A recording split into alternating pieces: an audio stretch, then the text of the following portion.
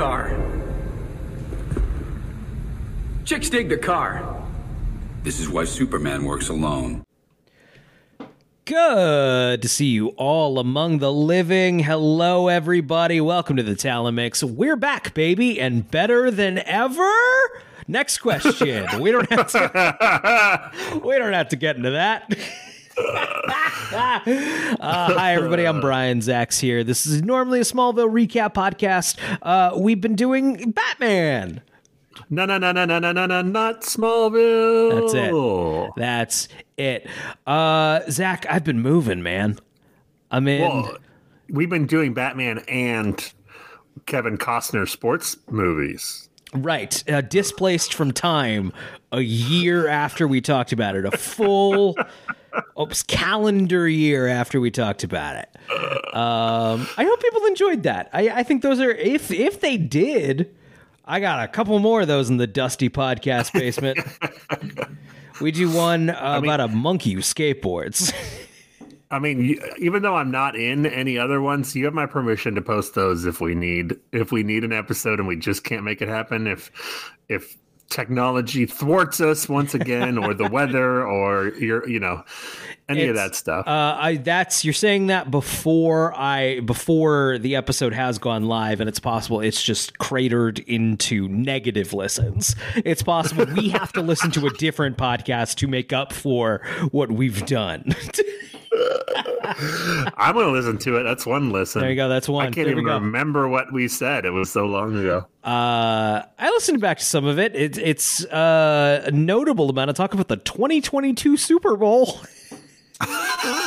Oh, yeah. I vaguely remember, because I think, obviously, your brother's a big sports fan. I think I'm a moderate sports fan, much more than you, and then you're like close to zero. I like drinking beer and yelling, and that's right. Yeah, totally. So it's, me and your brother, I feel like on that we went off on a couple of sports tangents, and it was the reverse of when Patrick was on the Man of Steel episode.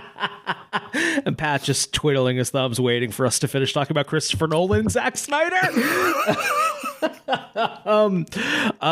Neither of whom we'll be talking about in the movie that we're talking about today. I don't know what we got to do, but we got to do whatever we have to do to get him back on the Batman v or Justice League. One of those episodes, he's got to come back. So Pat wants to do like Dark Knight Rises.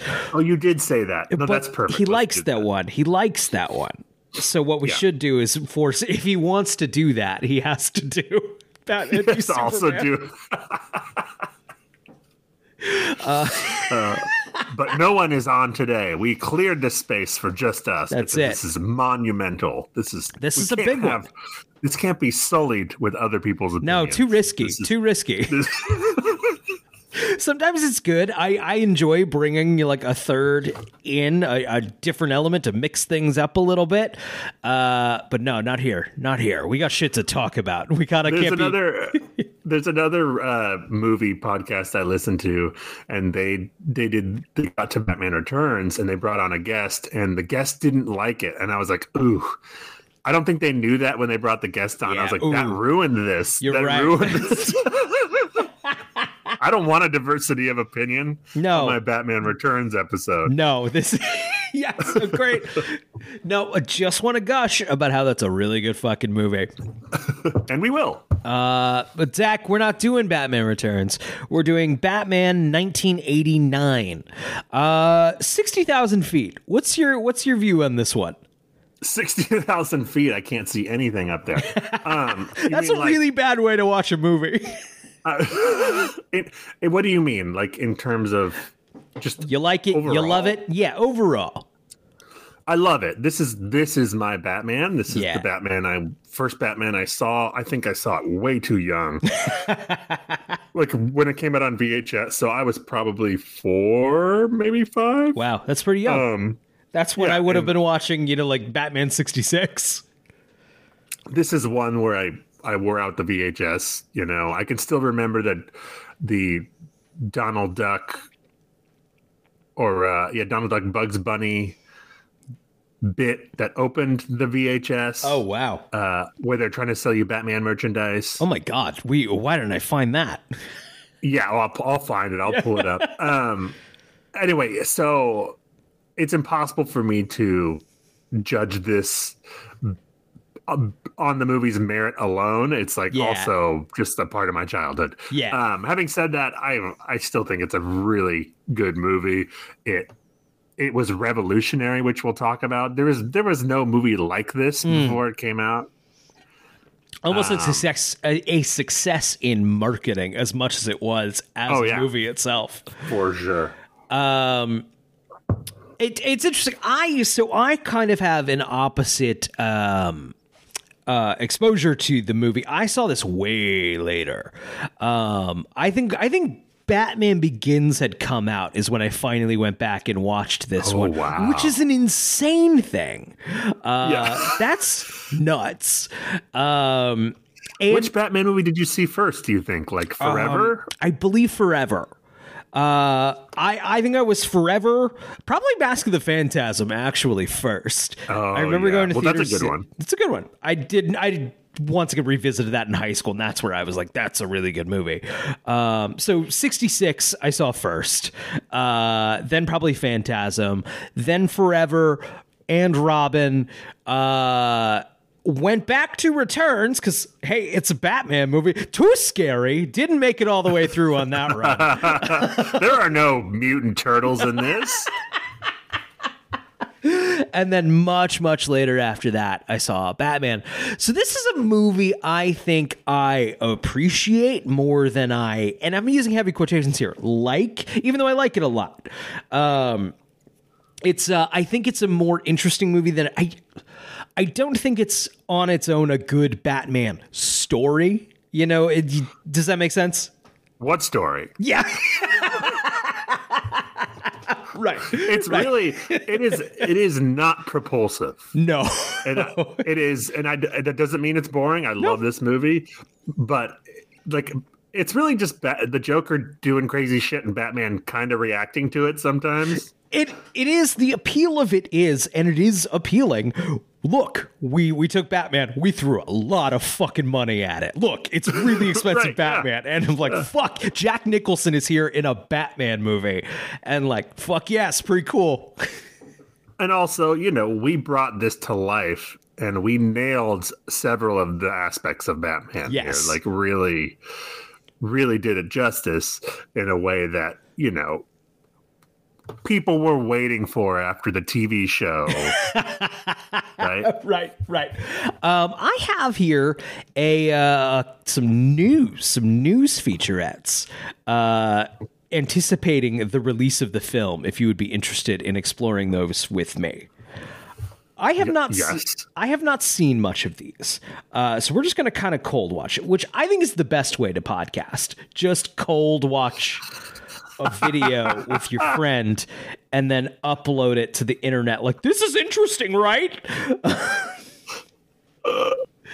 Okay, Brian, when you're done with that, or later in the episode, I found the Donald Duck opening. It's about 2 minutes and 24 seconds. So wonderful. Why don't we get to that when we talk about the VHS release of this film?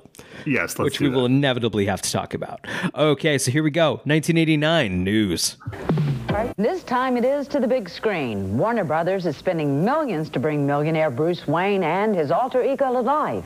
Is this a gamble for the studio? Do you know how you look at old photos, like grandparents and stuff, and it's always in this like black and white or sepia toned gray, and it's kind of hard to imagine like it didn't look like that at the time. That's what I assume kids will think of like 80s video footage. Yes. It didn't look like that, but also it kind of did. In my memory, it did look like that, but that was the best we had, so it didn't look shitty to us, right? It was just like yes. It's like, ooh, look at that picture. Will Batman pay off? Will there be bat hysteria? Sherry Claypool has yes. The answer to both is yes. Yes. Don't kill me, man. What are you? Gotham City's finest is back. But don't look for the Caped Crusader at the same bat time or same bat channel. He's once again a movie star, and he's got a lot of stress on his back. It's we talked about it in the Batman 66 episode, but this movie is hugely in conversation with Batman 66. Yes. Yeah. In that, I mean, like, that is most people's cultural reference point. Yes, comic book people maybe had an understanding of a different tone of Batman, but your general person knew the TV show. Right. That was the first thing the reporter said. Same bad time, same bad channel. Yes. So it's just right there. Wing. Estimates are that the final price tag for the Warner Brothers movie will be in the $30 to $50 million range. That's nothing. I think that has a great deal of its hopes for 1989 riding on Batman. Batman does have its fans. He has a lot of courage in him. He's pretty cool. He's my favorite hero. But are those fans a little younger than Warner Brothers would like? They couldn't find someone a little more enthusiastic than that kid. Yeah, he's one of my favorite heroes. Batman alone isn't enough draw, but the star power will help. Joker. You've got Jack Nicholson, who I think is probably the consummate actor working in the business today. And you've got a young director named Tim Burton coming with Beetlejuice, and I think when you put all those elements together, you got a chance of having a pretty good movie. But star power isn't a guarantee for a hit. Remember Ishtar? A bomb estimated to cost upwards of $40 million. It starred Dustin Hoffman and Warren Beatty. I've never seen Ishtar. Our best work. Unlike the TV series, which took a campy look at the dynamic duo, the movie promises to stick closer to the comic book version, which takes the Caped Crusader very seriously. We're gonna talk about that. It's funny how there's a lot of this. Like, we're gonna take it seriously. It's gonna be serious. Maybe a step away from 66. Yeah. This movie's a cartoon. Absolutely. I just love that this is a constant battle for eternity with Batman. It's just like, this isn't serious enough. And then other people going, I don't know, I'm having fun here. Right. I'm having fun. It's funny, even back then, it's like, this is a more serious take. Eternally looking for the most serious possible take of Batman. One day we'll get there. And we got it. And it sucked. So, you know, what I think is interesting is we talked about how the director of the 1966 movie, whose name is escaping me, how, you know, it was a journeyman for hire job. He worked on the TV show. He made the movie. Burton also, it's a for hire gig. He didn't come to this of like, oh, this is the Batman story I've been waiting to tell, you know. It was a job that he probably enjoyed in some capacity, but like, a job's a job. Christopher Nolan's the same thing. Joel Schumacher's the same thing. Yeah. Zack Snyder, I don't know.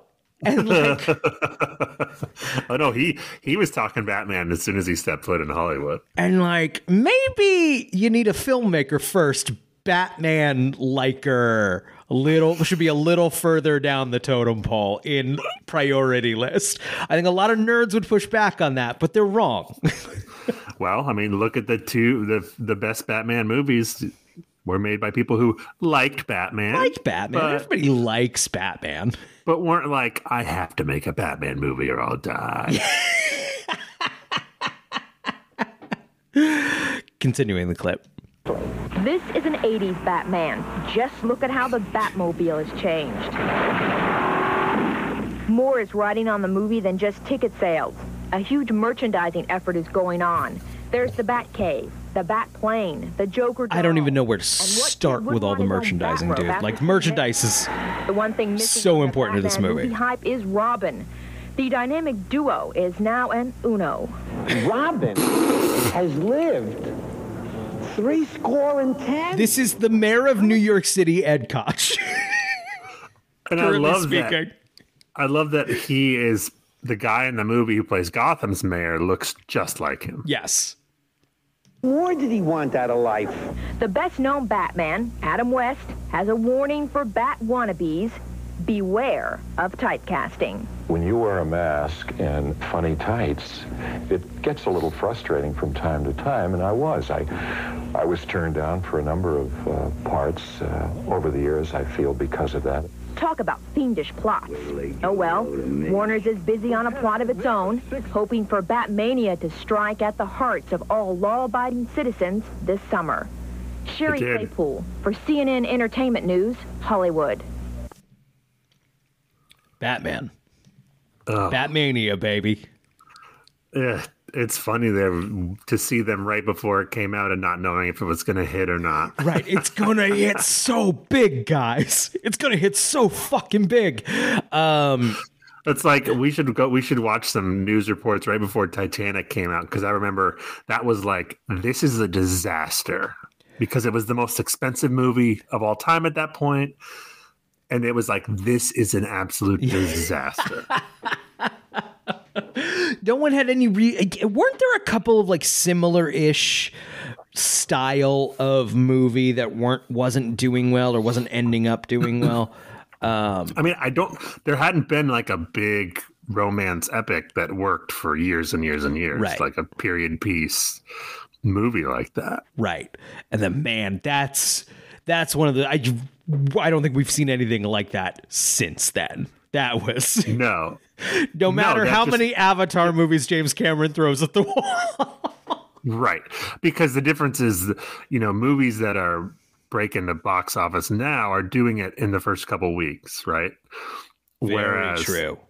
Whereas Titanic made like $30 million for like 20 straight weeks or something stupid like that. Right. Right. Absolutely. So what I'd love to do is kind of start at the beginning here before we get into the plot of the film. But Batman kind of starts. This is a 10-year-ish story getting Batman to the screen. I believe starts around Superman the movie. Superman the movie is a big hit, and that is when Jon Peters and Peter Gruber are like, yo, fuck, let's get Batman. Let's get that moving. And I believe all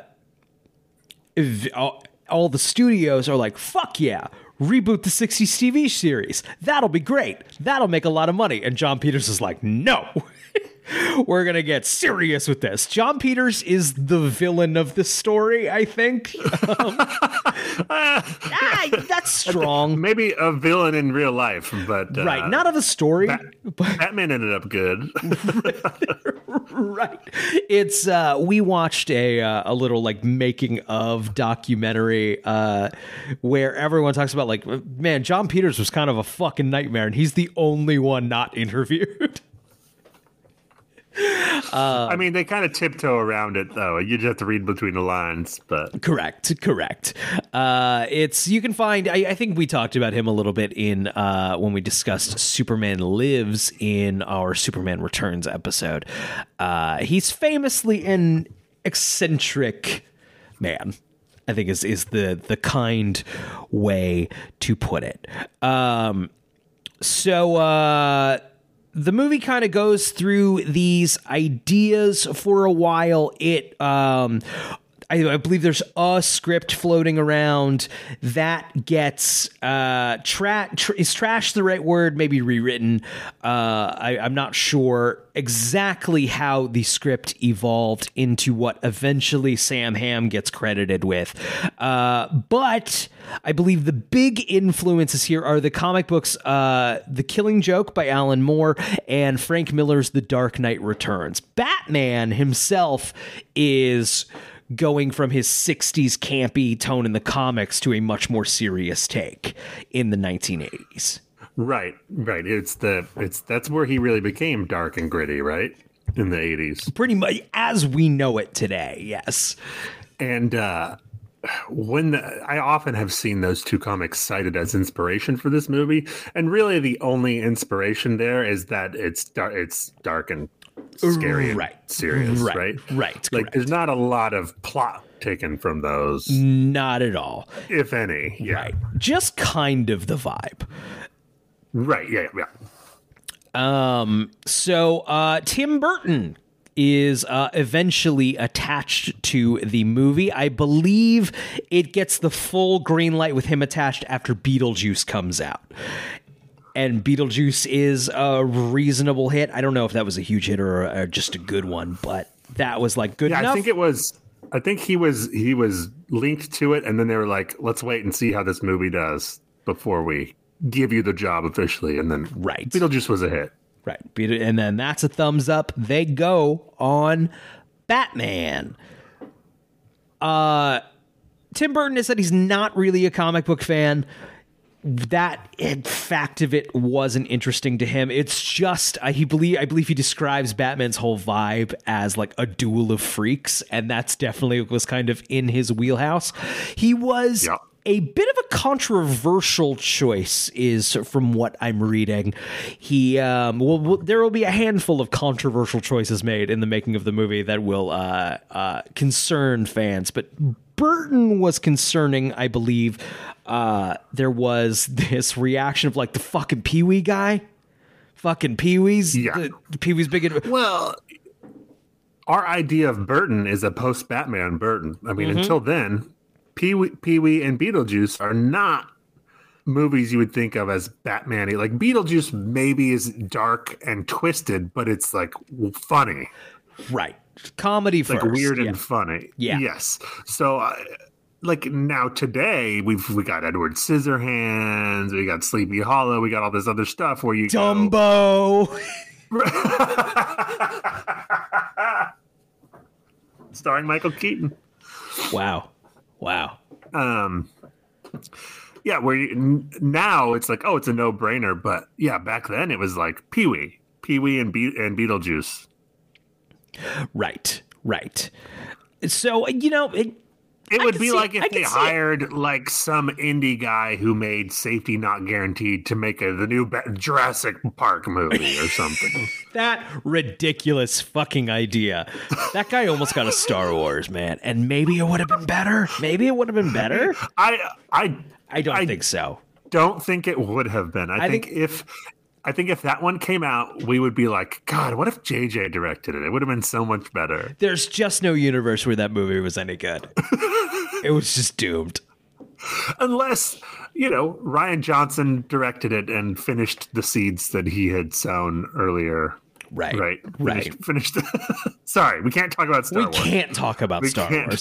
There's so much Batman left. I don't want to get ahead of ourselves. Should we get into Nicholson? The Nicholson role.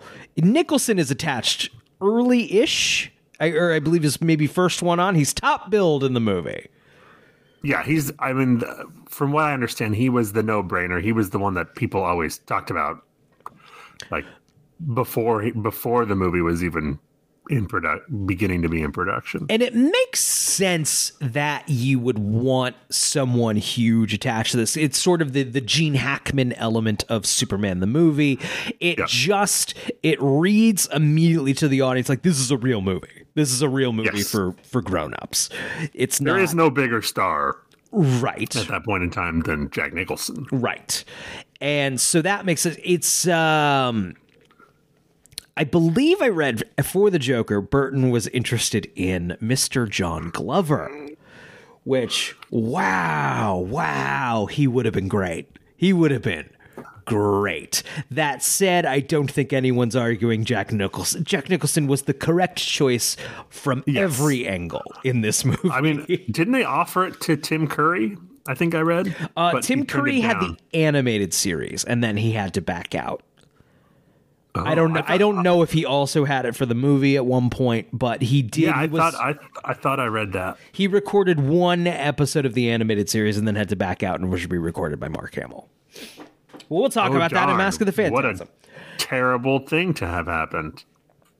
Robin Williams was extremely interested in the role, was lobbying hard for it. He was made an offer, but it became clear afterwards Nicholson was a little on the fence. Like, I don't know if I want to do Batman. Warner Brothers pulled all right, we'll go to Robin Williams. He's really interested. Nicholson was like, okay. I mean, he would have been good too. Robin Williams, I believe, always kind of held a grudge against Warner Brothers. Kind of he was played with that.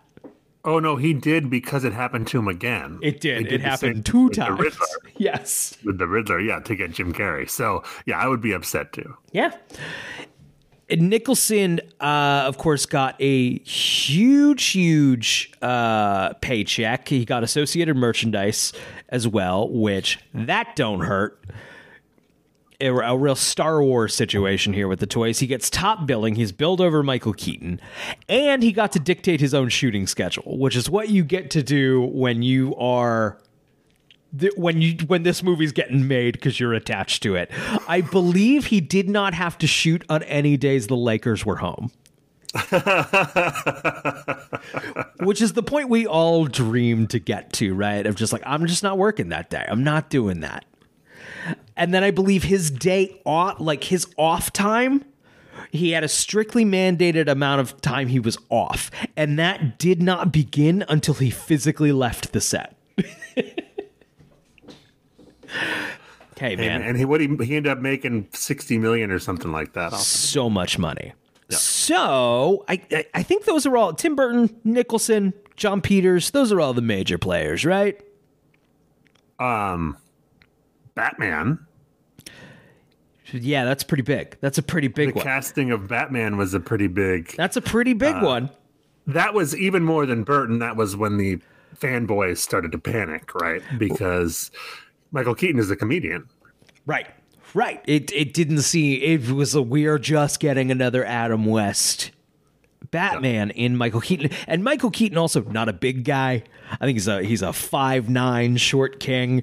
Doesn't have the traditional physique of a superhero. It concerned people. I believe Warner Brothers got a massive letter writing campaign, which is about the equivalent of people would send now you can just bash away on your keyboard in a YouTube comment section like, we hate this, give it a little thumbs down. And I was like, no. People sent mail. You bought had to really stamps. You had to really hate it. I mean, a lot of them were probably handwritten. Yeah. There was a better class of nerd back in the day, man. Better, more pathetic, maybe. Same thing.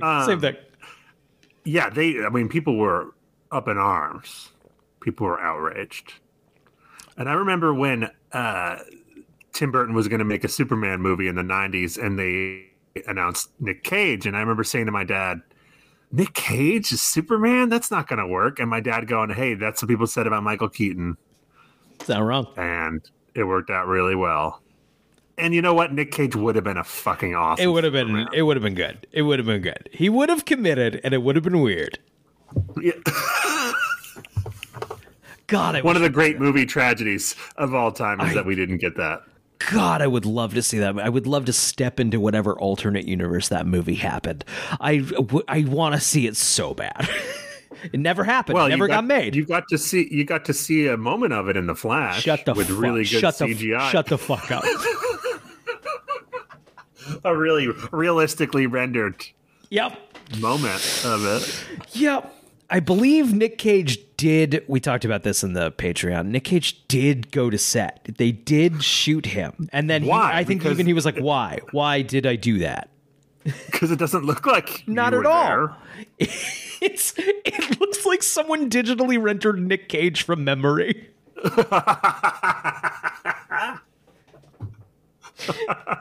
It's Nick. Nick? Yeah. It's like a concept art. Right.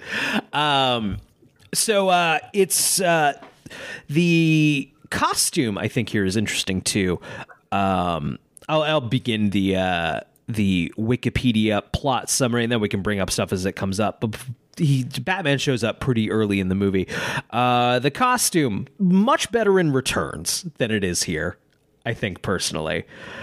Yeah, it fits better. That helps. The cow specifically is interesting. Yeah. Right.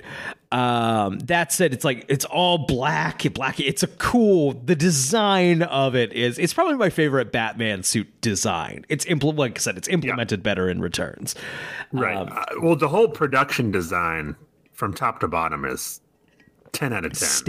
Staggering. Shoot, God damn it. What the fuck was I going to talk about?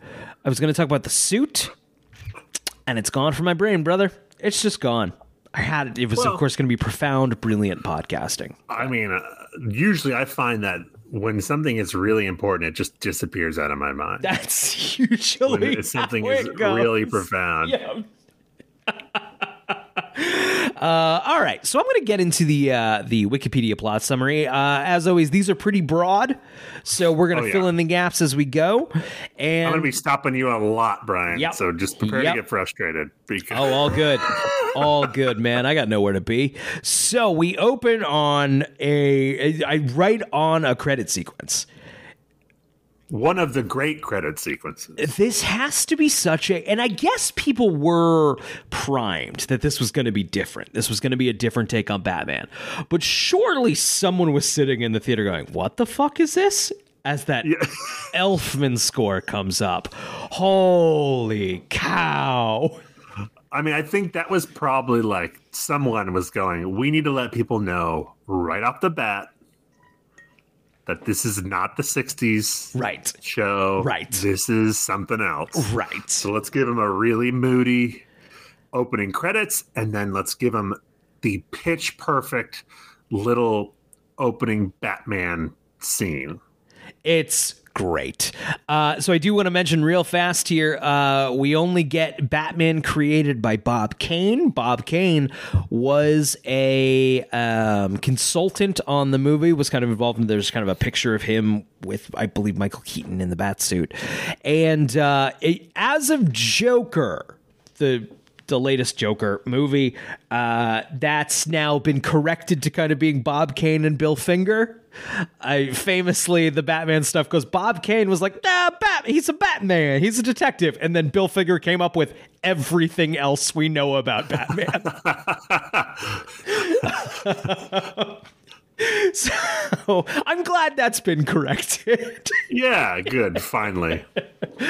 Bob Kane's design of Batman that he came up with was a blonde guy in a red suit and a domino mask and bat wings under his arms. And Bill Finger, everything you recognize as Batman is Bill Finger. That's so funny. That Bob Kane all those years just nope, I'm going with this. That's just, it's the I'm sure you've seen the meme around of somebody, it's a little stick guy holding a circle, and he's like, I made this, and the other guy is like, you made this? He takes it from him. I made this. It's Bob Kane, baby. The opening credit sequence is the Batman equivalent of the Superman movie opening. Yes. It's on that level of perfect music, perfect font, perfect visuals to put you right in the right space. How good is that Elfman theme?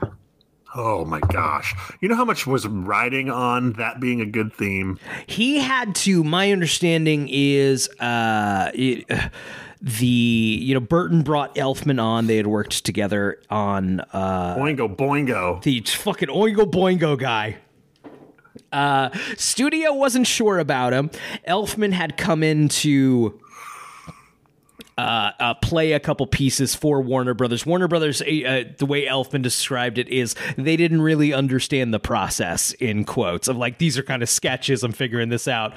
And Burton had to be like, play the fucking main theme. Yeah, play the march. That was, that's what Batman sounds like.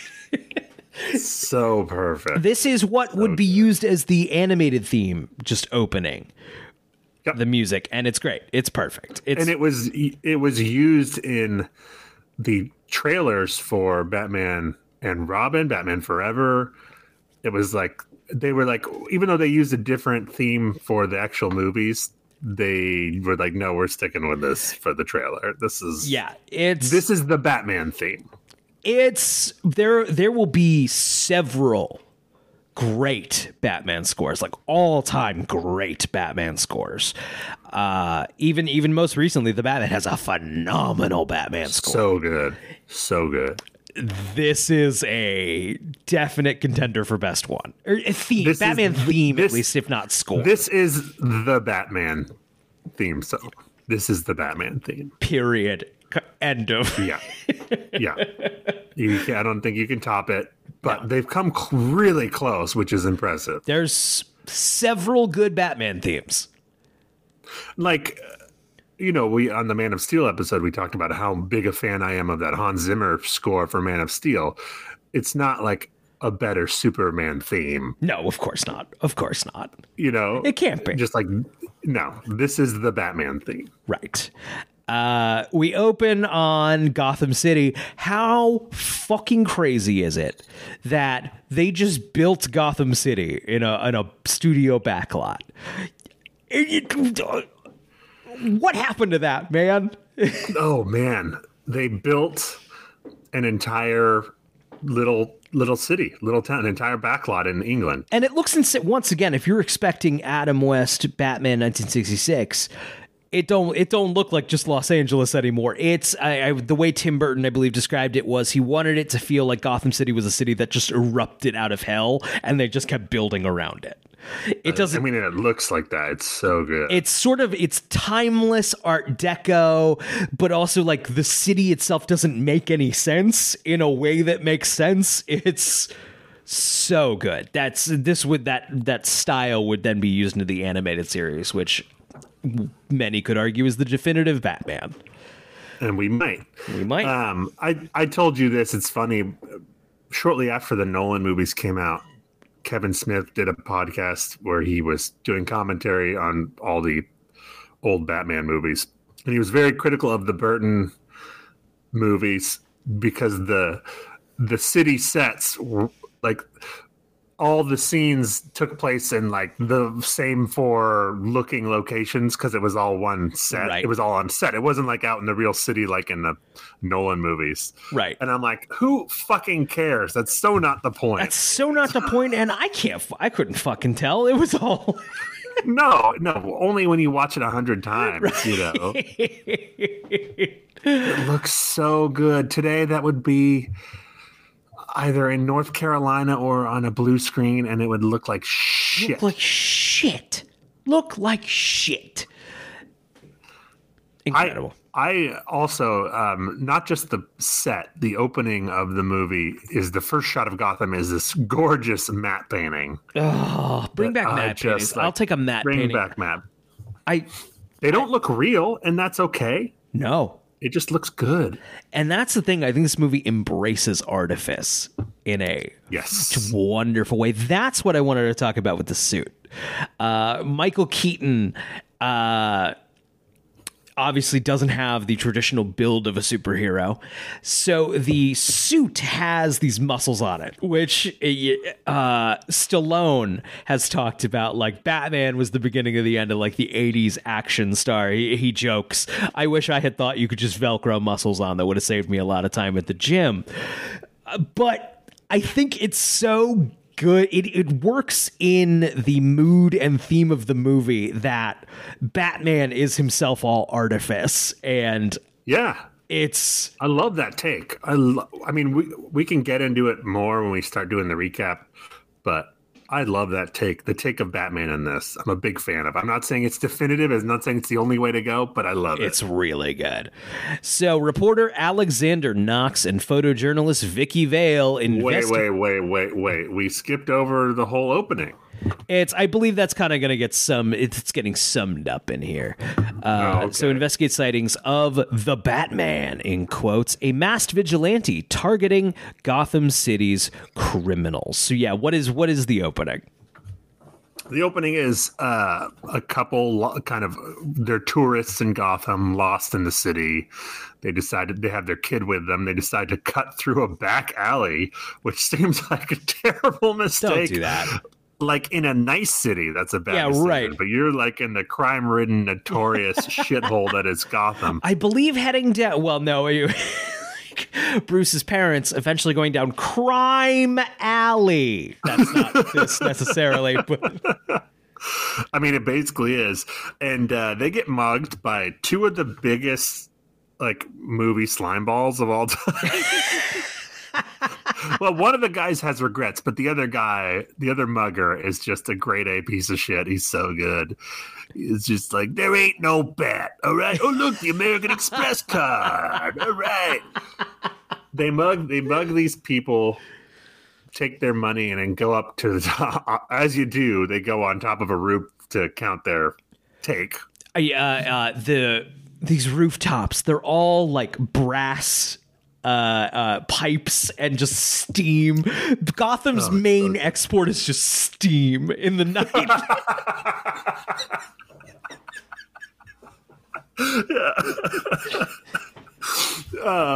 So they're up there, and then you get a really fun sequence where Batman is scary. Yeah. Like, this Batman is scary in a way that no other Batman was until maybe Robert Pattinson. Yeah, I think you're right. Because Kilmer's not scary. No. Clooney's not scary. No. Bale is not scary. I know he's supposed to be scary to the bad guys in the movies, but the audience, we're never like, ooh, that's scary. We're extremely in Bruce Wayne's shoes the entire movie. Right.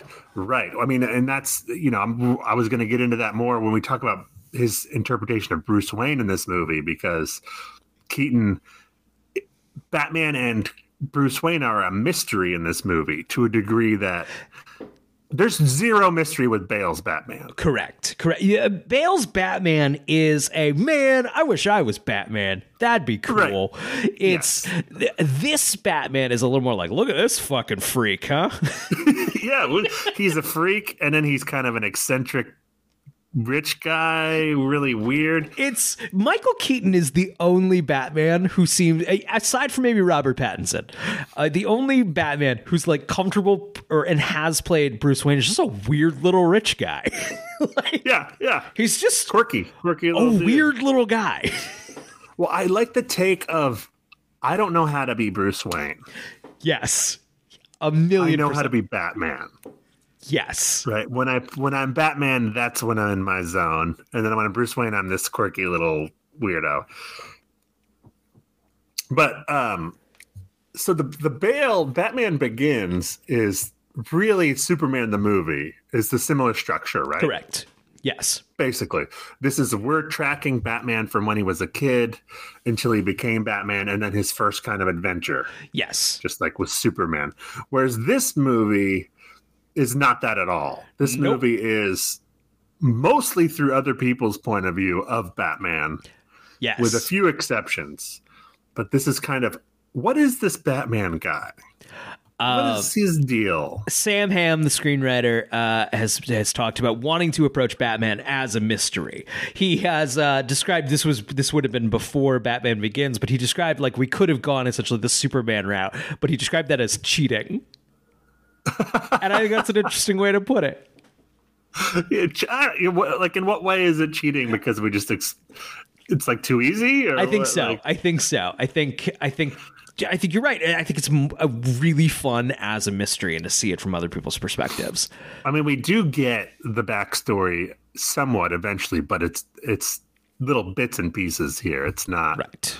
And and we'll talk about the Bale Batman is wonderful, and we both love it for different reasons. But this take is delicious. It's good. So, I was wondering, it's so Batman comes and he beats up the guys. I love that he doesn't even like return the purse or anything. He just beats up the bad guys. Well, this is just like guerrilla advertisement, guerrilla marketing, because his big thing is like, I want you to tell all your friends about me. What are you? I'm Batman. Oh, it's so good. And then that was the first time Batman, right? That was. I was going to ask you if you knew. Is that the first? Because that's effectively his like Bond, James Bond. The thing he's got to say. He's got to fucking say, "I'm Batman." Yeah, he's got to inform people in case you were confused by the whole vibe. speaking of that, so Batman's got the little feet on the emblem on the chest. They added little feet because people were apparently confused by the bat symbol, thinking it was like a weird little mouth. And I don't know what it says about me. Like, I can't see it. I can only see it as Batman. I heard that on one of the DVD behind the scenes things, and I never thought that until I heard that. And I'm like, I guess I could see that, but I can't even now see it. It's just Batman. I mean, is it because we were basically coming to like we forged in this shit, man. Right, exactly. Thank you for explaining it better than I could. We were hammered. I was 3 when this movie came out. So ever since I can remember, the bat signal was fucking everywhere. Right. I've never lived in a world where this movie had not taken everything by storm. I was alive, but I was a fucking noodle. Right. Vicky Vale, I want to talk about real fast. That was the role that Sean Young was cast in. Sean Young, you might recognize from Blade Runner, one of our other, of course, favorite movies to throw in the vault and not talk about. So, similar kind of art direction, though. Wet streets and pipes and shit. Yeah. You're not wrong. So Sean Young was in a horse riding accident. Is that correct? Yep, and I believe so. Had to be recast. They needed someone who could sign on real fast and just get going, and that was Kim Basinger. Basinger. I always said Basinger. I think you are right. You might recognize Basinger from Here to Eternity, Hard Country, Never Say Never Again, the James Bond movie, 9.5 Weeks. Basically just hot lady. She is, in fact, a very hot lady. She famously would be married to Alec Baldwin for a time, and that's one thing we didn't talk about is I think Alec Baldwin was offered Batman and he turned it down. They went through a lot of potential stars. Alec Baldwin, at that point in time, would have been a real good Batman. You know who really... He's got the voice. Yes. I think he would have been good. That would have... And people would have been happy about that. You know who else wanted Batman real bad? Mr. Adam West. Which I remember hearing that. I remember my dad telling me like Adam West was like mad that he didn't get to be Batman, and that felt ridiculous to me at the time. You know, because I was already living in a world where there were 6 Batman. If you don't like who's playing Batman, wait a second, there will be a new fucking Batman. You know,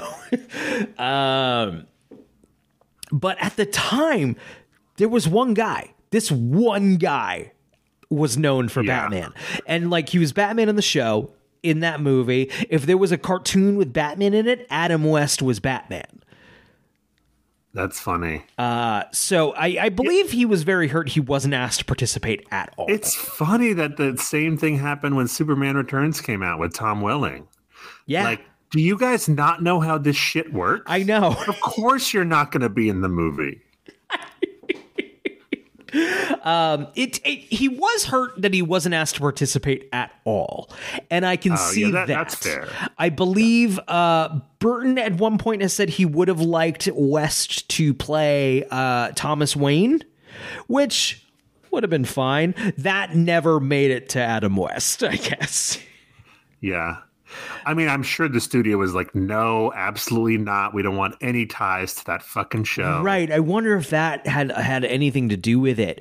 It's because that's kind of cameo was common at the time. You remade a 60s TV show. Someone from it was in it. That is still, and everyone likes it. It would have been fine, but I don't know. I mean, he had 0. Thomas Wayne doesn't have any lines. Right. He just gets shot. Right. It's, yeah. It's. I wonder if he would have got lines like, unhand my wife, you fiend. I'll bash you brutally. And then get shot and die. Don't take her pearls. Oh, that's good. Okay, so Vicky and Alexander both attend a fundraiser hosted by billionaire Bruce Wayne, who, thanks Wiki, is secretly Batman. I mean, if you walk into this movie totally cold, you might not know. You You'd might be not know. What? You're right. What? I love someone's reading this, and Wiki's right. It should be written as if someone had no fucking idea, and they were only learning about Batman from this Wikipedia article. That's it. Okay, so Bruce Wayne, who is secretly Batman, having chosen this path after witnessing a mugger murder his... But what are we doing here? Wiki. Both attend the fundraiser hosted by billionaire Bruce Wayne, who is secretly Batman, having chosen this path after witnessing a mugger murder his parents when he was a child. We're jumping way ahead. So ahead. That's way more backstory than the movie gives you. Right? At that point. Right? So we need to start writing our own, yeah, synopses that actually kind of go through the way we do? Because we might, for the movies, we might have to. We need to talk about Knox real quick. Robert Wool. That's the reporter who's trying to find out about Batman. Right. What is this character? This is like a weird. It's not quite a love triangle because he's just like a friend zone cuck. Right. I wonder if maybe there was more of an intention there and the script kind of didn't. This is a writer's strike movie. This is a writer's strike movie. We'll talk more about that later. But I guess because I was going to say you could just make Vicky Vale the one who's interested in Batman and she's the reporter, but then you don't get anyone to bounce off of, exposition or whatever. Right. And I like Robert Wool, but I was just, watching it this time, I was like, what is he doing here? What are you doing here? You are right. What are you doing here, man? But you get that fun scene where they're in Batman's, his museum room. And they're making fun of all his artwork and stuff. And, they're like, where, I wonder where he got this one. And Bruce Wayne's right behind him the whole time. He's like, Japanese. How do you know? Because I got it in Japan. Michael Keaton is so good in this movie, man. He's so good. I mean, I forgot. The best is that his first line as Bruce Wayne is because Vicky Vale walks up to him in the party and is like, do you know which of these guys is Bruce Wayne? And he says, well, I'm not really sure. Yes. Great. That's great. It's a little, great. Identity thing. I'm not really sure. Oh, man. There's a lot of good shit. I didn't even clock that one. That's really good. Michael Keaton's casting, apparently John Peters' idea. They were kicking some stuff around. John Peters was the one I think Keaton would be great. And Burton was like, oh, great, awesome. I'm working with a crazy person must be terrifying and then sometimes awesome. Yeah. It's hey, all right. Inspired casting. So during the event, Wayne becomes infatuated with Vale. I would say the wiki is going to get to it, I'm sure, but we're getting a lot more Jack Nicholson at this point than we are Batman. Yes. We've already had the scene with him watching TV with his mistress, who's the mob boss's wife or whatever. Right. Where he's, you look fine. I didn't ask. It's the next paragraph. We have a lot of Jack Nicholson work here. So, I mean, you get the great line in that scene where Jack is watching a news report and he's like, decent people shouldn't live here. They'd be happier someplace else. I just love it. And then you get the scene where he's paying off Eckhart, who's the dirty cop. Yep. Right? Yep. And then he's so good in that scene. Jack is so good. He's so good across the board here. He's not phoning it in at all. And does Nicholson truly believe in the material? Who can say? He knows this is going to make a lot of money, and he's here for it. You know? Right. No, he could have taken the paycheck and then been like, whatever. But I guess it does make sense if he's getting box office. Yeah. He's like, I'm going all out. He leaves it all in the field. Yes. Let's talk about that version of the Joker that's in this movie. Sure.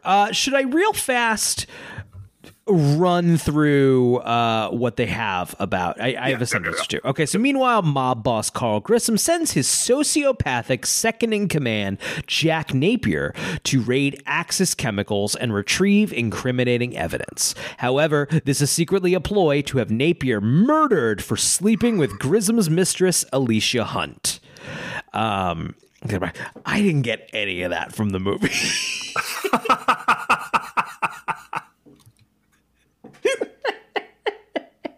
This movie's vibes are A+ phenomenal. As we discussed, the story, the plot here, nothing. Not a lot to pick on here. So this version of the Joker is mobster, kind of psychopathic, like enforcer mobster guy who falls into a vat of acid and becomes even more crazy. Right. And so he is more.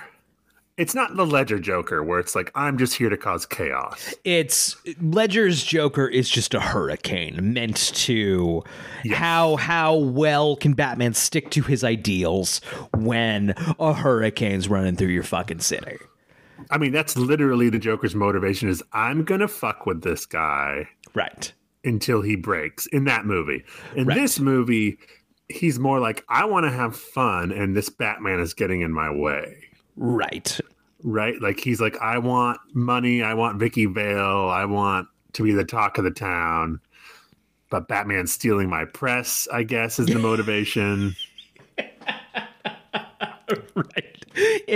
There's a lot of, I guess this is the motivation. It's not quite like it's funny how talk about like Batman Returns is oops all villains, right? Like they almost forgot to hit the Batman nozzle a little bit, and it's just Catwoman, Penguin, and exploring them.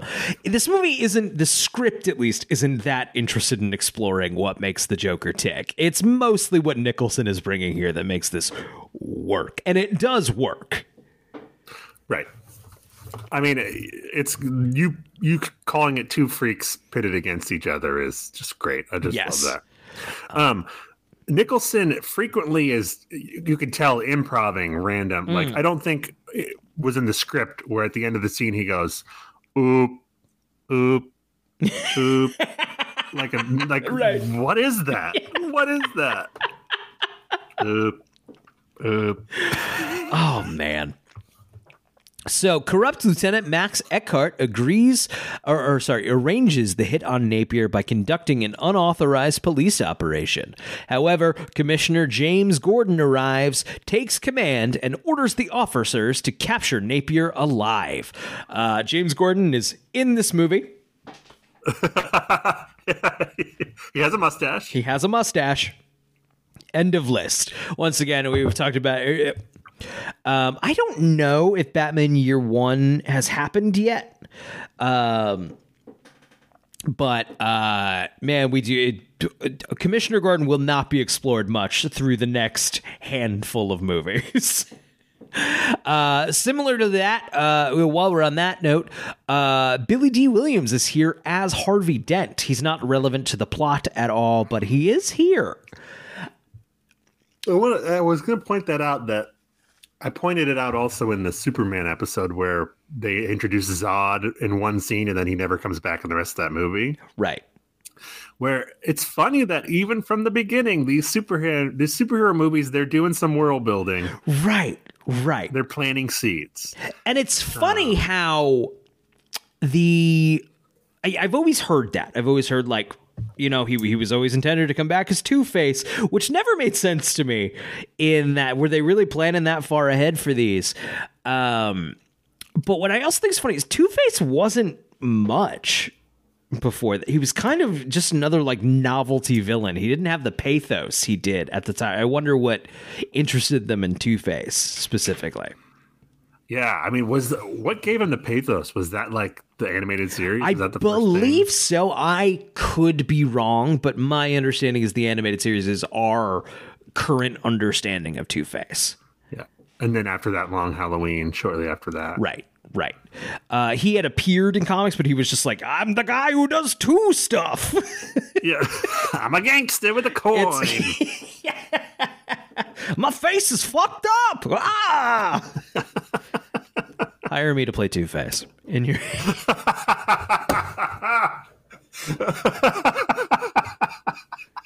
I'm just picturing you in the uber serious Matt Reeves Ah! Batman sequel, where you're just, hey, my face is messed up. It's messed up. Billy D. Williams will get the opportunity to play Two-Face in the future. We will talk about that when it comes up. Zach has looked at me with a look of mystery. Do you not know where he appears? Some animated movie? Does he pop up? Yeah, Lego Batman. Fuck yeah. He'll have a split second moment. But it's Two-Face will also appear in this franchise in these specific 4 movies, initial run of Batman movies, but it will not be played by Billy D. Williams. We'll get there. We'll talk about it more. Billy D. Williams got a pretty substantial payout, I believe, to break the contract there. Mm-hmm. Why did you make that contract? You didn't know this was going to be a hit. Like, maybe that's the only way they could get him to play such a small role. Good point. Lando don't show up for fucking scale. No. Before we get too deep, I did want to. I'm looking over my notes here. I just want to say I love the 80s where no one knows what the young, attractive billionaire looks like. Yeah, right. Or his backstory. Like, right. No one knows anything about this guy. Yeah, just... People at the party don't know what he looks like. That's fantastic. You're journalists. Yeah, right. You're going to a party at his house. Which, you know, if you were to look at Gotham as like New York City, and it's one thing if Bruce Wayne is the rich guy, which I guess he is always usually portrayed as, but if he's just a rich guy, there's a lot of rich guys in New York and I don't know most of them. They never say billionaire in this movie. This might be before billionaires. This might be like you had a few million. You were doing pretty well. Right. Not now. Not like now where you're slumming it. Yeah, you're slumming it with a few million. Fucking piece of shit. Can't even get food. Can't even put food on the table with a few million. Okay, so Commissioner Gordon arrives. Was there anything else you wanted to cover from your notes? Hold on. Nope. Great. Commissioner James Gordon arrives, takes command, and orders the officers to capture Napier alive. Officers who are dressed a lot like Nazis. Mm-hmm. Did you pick up on that? I did pick up on that. Long leather trench coats, gray shirts. Yeah, like it's interesting. Is Batman ACAB cinema? Takes command, orders the officers to capture Napier alive. Batman also appears while Napier kills Eckhart as revenge for the double crossing. During a scuffle with Batman, Napier topples off a catwalk and falls into a vat of chemicals. Although presumed dead, Napier survives with various disfigurements, including chalk white skin and emerald green hair and nails. It's Batman. It kind of has like an I don't kill thing. Not really in this movie. The body count's pretty up there. No. He kills freely in these movies. Yeah. But does he's trying to save Joker, right? You're correct. Joker slips. Right. So I also we see Joker with a like back alley surgeon who's like, I did the best I can with these tools, and they pan over to like a comical like saw, like scissors. Yeah. It's really good. It's a really good bit. Oh, that scene is so iconic. Mirror. Yeah. Mirror. Which is but like this is what I'm talking about. We're like, as much as they were like, this is a dark, serious Batman, not at all like the 66 one. We're like one step up. Just a few degrees. We're just a few degrees. It's great in that scene because he is pissed off, but he's laughing. Yes. He's angry, but he's cracking up. Yes. He undergoes surgery to repair the damage, but ends up with a rictus grin, driven insane by his new appearance. Napier, now calling himself the Joker, kills Grissom, massacres Grissom's associates, and takes over his operations. You do have a scene with Joker at a conference table with some mobsters, not unlike the Dark Knight scene. I also flagged that. The Batman Begins is probably the first Batman movie that's not in conversation with the 60s TV show, but it is in conversation with the Burton movies. Definitely. Absolutely. Without a doubt. It hits some of those touchstones. Now, I don't know if that was by choice for Nolan or it was like, you got to have I'm Batman, you got to have these things in there. Right. But it's definitely ball. in conversation. Right, yeah, for sure. Yeah. Because part of like Batman Begins for Nolan is like,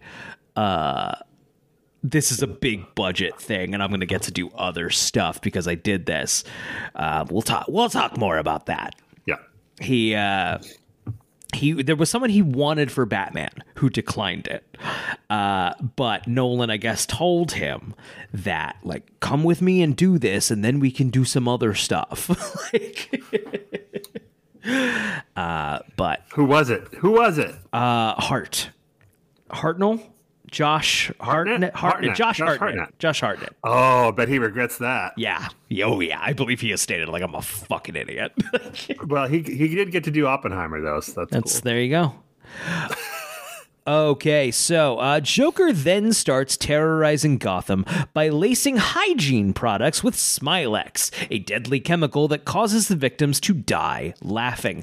This is where I fall into like, I don't really get the Joker's like big plan here.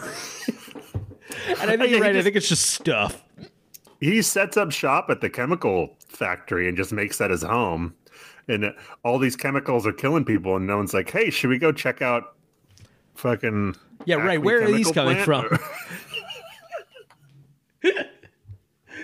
Hey, these chemicals are fucking everybody up. Where are these made?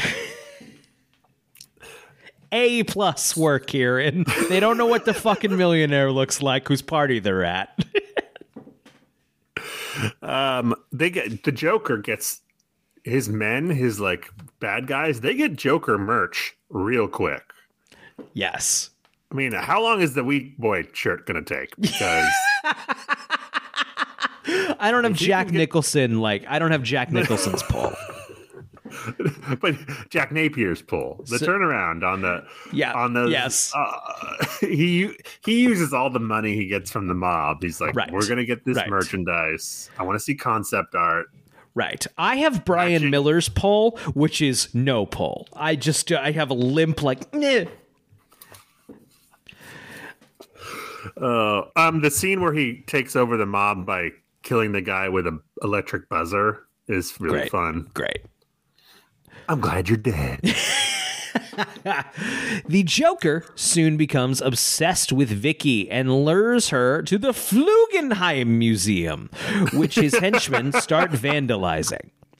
The Flugenheim. This is where we get the first hit of the Prince soundtrack. The Prince recorded an entire fucking concept album. about Batman. It's insane. It's insane. They only use a handful of tracks in the movie. I think they only use the usable ones. It's not, that's, you're hitting on, I'm a big Prince fan.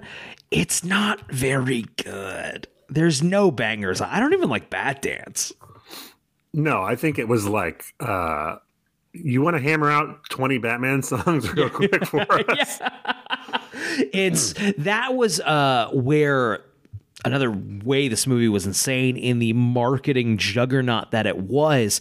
It's very tied up in the like Time Warner merger and how Warner Brothers now has all of these ins in all of these industries. Like, okay, we're now connected to fucking music. So Prince is going to do a fucking album. We own a whole bunch of TV stations that are going to do a whole bunch of local news segments on how big Batman's going to be.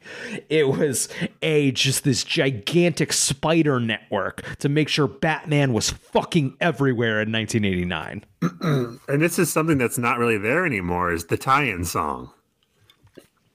I goddamn love the tie-in song. Most movies, Batman movies, don't have a whole tie-in soundtrack like this did, but like the tie-in song, oh baby, bring back the Batman. Every Batman movie should have a tie-in Batman song, like a James Bond song, because there are some good ones. I know what my award pick is. I think the winner is already been declared. We don't even have to say it. Yes. We both know what it is. We know what it is. It may involve a music video with someone singing in front of the bat signal. I don't know.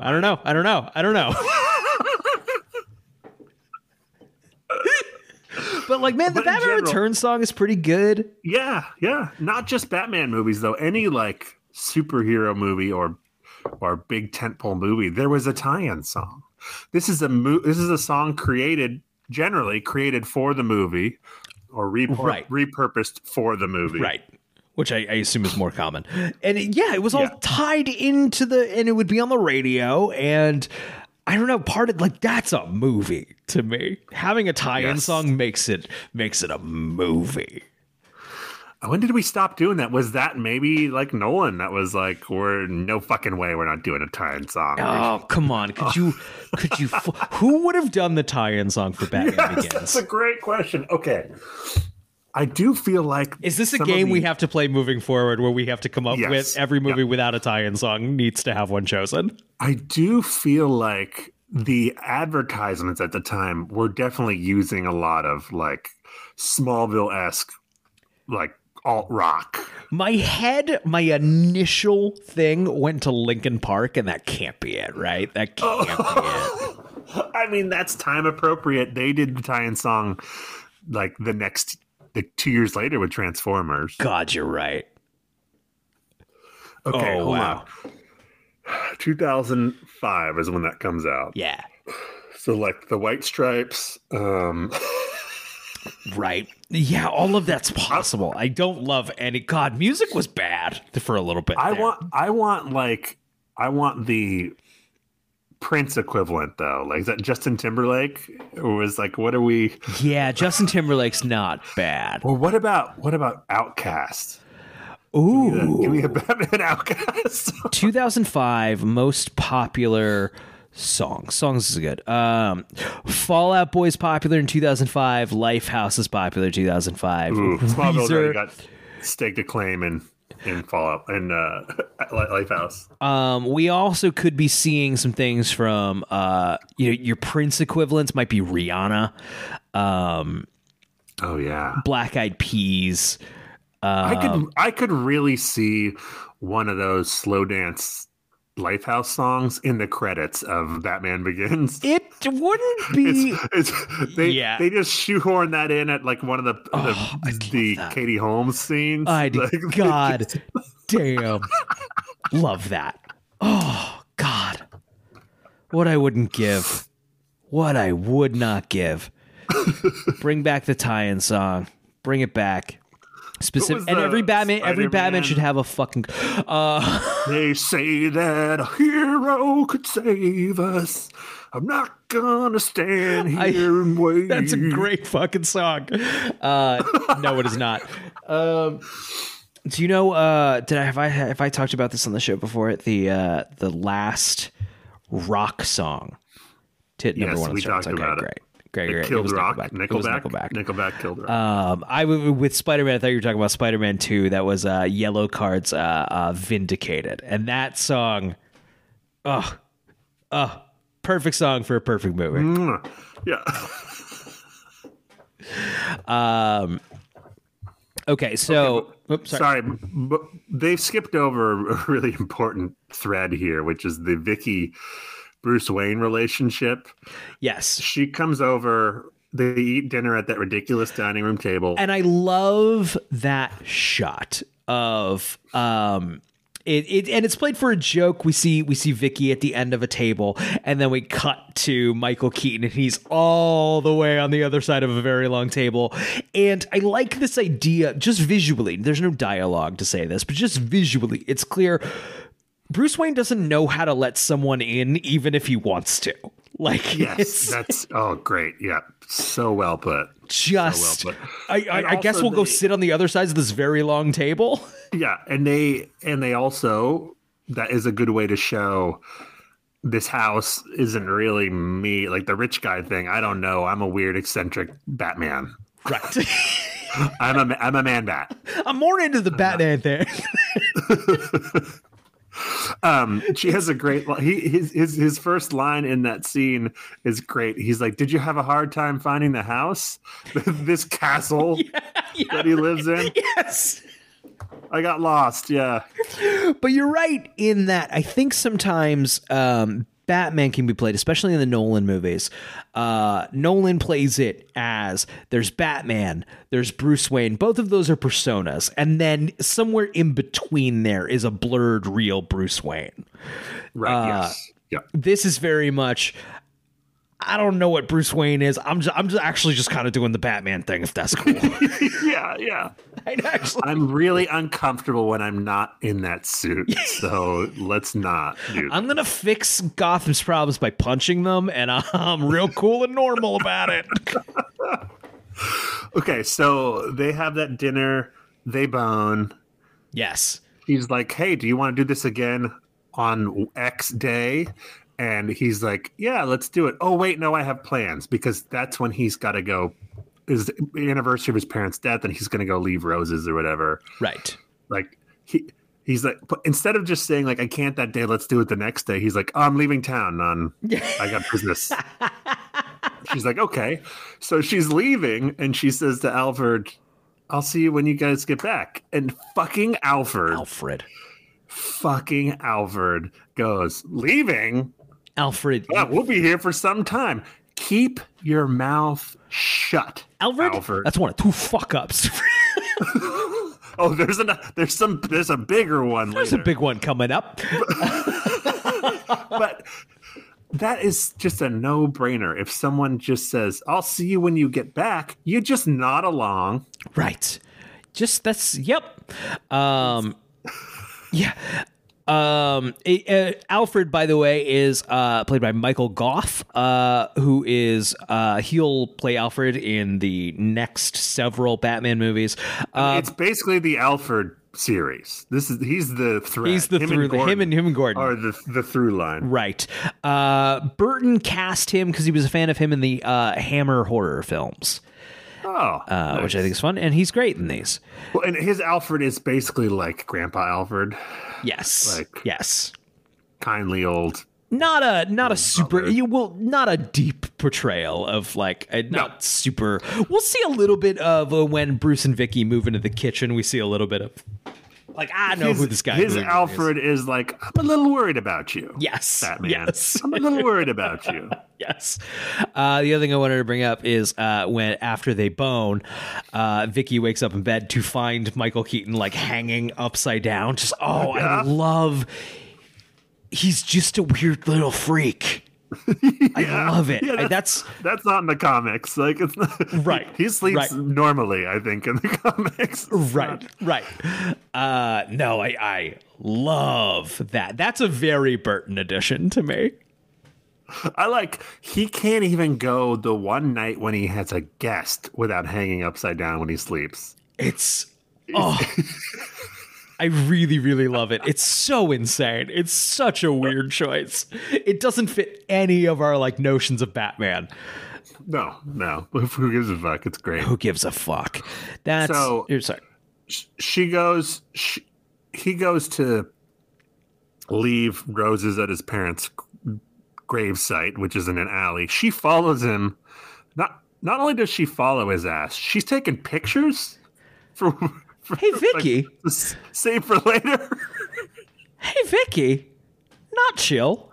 Not cool. No, not cool. No. I mean, this isn't like, it's not like taking a picture on your phone. You had to have that film developed. That's expensive. That's a great point. This is okay, and that's the moment where the Joker, the mimes come out. Yes. Joker's evil mimes. That's good. Those are creepy guys. And it's a cool moment where Bruce Wayne is watching the like massacre happen, and a bullet hits his arm. He doesn't even notice. Like it's skims his suit. So good. Okay, so we're with Joker becomes obsessed with Vicky, leads her to the Fugelheim Museum. The henchmen start vandalizing. Batman rescues Vicky, takes her to the Batcave, and provides her with all of his research on Smilex, which will allow Gotham's residents to escape the toxin. Conflicted with his love for her, because she's probably the first girl he's like touched ever. I love you. Batman love Batman feel like what is happening in heart and stomach and boner. Conflicted with his love for her, Wayne visits her apartment intending to reveal his secret identity. There's a great scene here. I think this is one of Keaton's best in the movie, just where he is rehearsing himself like I'm Batman. Yes. Yeah. Well, he can say I'm Batman so well when he's in the suit, but when he's out of the suit, it's hard for him to say it. It's great. That's great. Okay, we skipped over so much stuff, Wiki. So much stuff. Okay, where are we? Okay, so first of all, the Joker's plan of killing people with chemicals. It's a great scene where it's like in a news studio. Yes. And they're talking about these models who have been killed. And for some reason, they showed a picture of the two corpses on the news, which I don't think they normally do. I don't think that's like file photos of the corpses. This seems really weird. Poor taste. It's this really dark story, and the female anchor who's off screen starts cracking up because she has been infected with Smilex gas. Man, she dies, and then it cuts to like the next news report where it's like the beauty products, they don't know which ones, but that's what's causing this. And so all the reporters have like oily skin and like so good pimples, like they haven't showered. It's very funny. Very funny. Okay. And then we get the scene in the museum, the Flugenheim. Right. That's when they get the big Prince moment, right? Right. Where the Joker's vandalizing the paintings. How do you feel about that scene? I don't hate it. He's talking about like wanting to destroy beautiful things. I'm like, is that what we're doing? Okay. He does say, I'm a homicidal artist. I'm the world's first fully functioning homicidal artist. Yes, he does. I make art until someone dies. That's when he brings his girlfriend out, Alicia. She takes off the mask. Right. And it's all scarred. That fucked me up as a kid. Oh, I believe it. I was like, oh. Yeah, I believe it. That's pretty fucking spooky. You get just one of my favorite lines in the movie is when she says, "You're crazy." And he goes, "I thought I was a Pisces."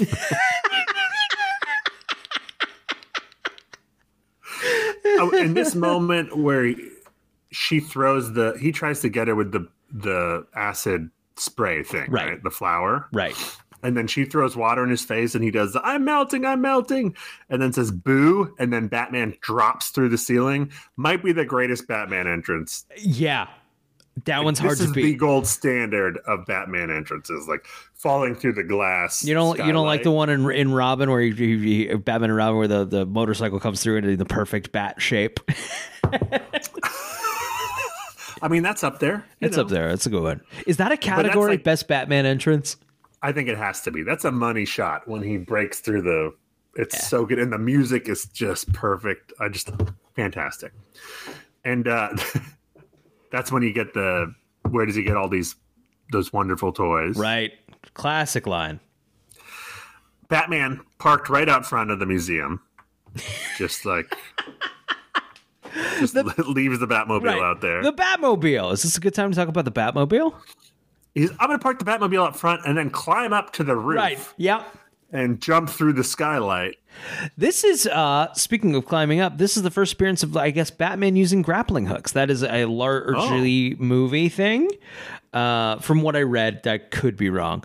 But it's Batman was more around the batarangs previously to this. This was, I believe, someone in production was like, he needs a fucking grappling hook to... Yeah, that makes more sense. Okay, let's talk about the Batmobile. It's great. This is my Batmobile. I think this is everyone's Batmobile. I think this is this is the front runner for best Batmobile. I think everyone else is fighting for second. It's the sexiest Batmobile. It's the coolest Batmobile. It was specifically inspired by like jets, aircraft. Yeah, totally. And it's good as hell. It's just good as hell. And I remember when Batman Begins was coming out and seeing like images of that like tank and be like, yeah, this is a Batmobile. What the fuck was the matter with me? No, it's this. No. It's this. I appreciate the different take in that movie because you can't top this one. Like, it's notable that in Batman Returns they update the suit, they update the mansion, they update everything else. They don't update the Batmobile. Nah, man, that's same fucking Batmobile. Got it in one. Got it in one. Yeah. Okay, so the Joker interrupts their meeting at the apartment where Bruce Wayne's trying to figure out how to reveal to Vicky that he is Batman. Joker she must be making, again, these people who work for newspapers in the 70s and 80s make so much money because this apartment is huge. Wild.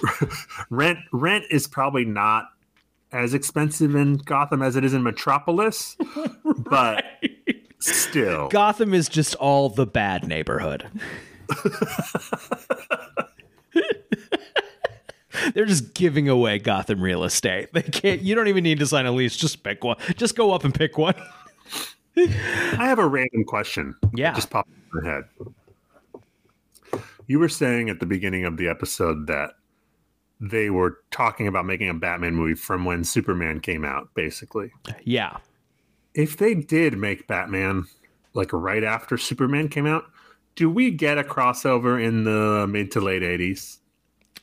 I wonder. Yeah, that's a good... I think we probably do when Superman 3 doesn't do great or something. They're like, here's a bunch of money. Is there any precedent for that? Has something like that ever happened before? It's certainly on television it had, but like the Universal Monsters had some crossover. Abbott and Costello meet Frankenstein. That's not wrong.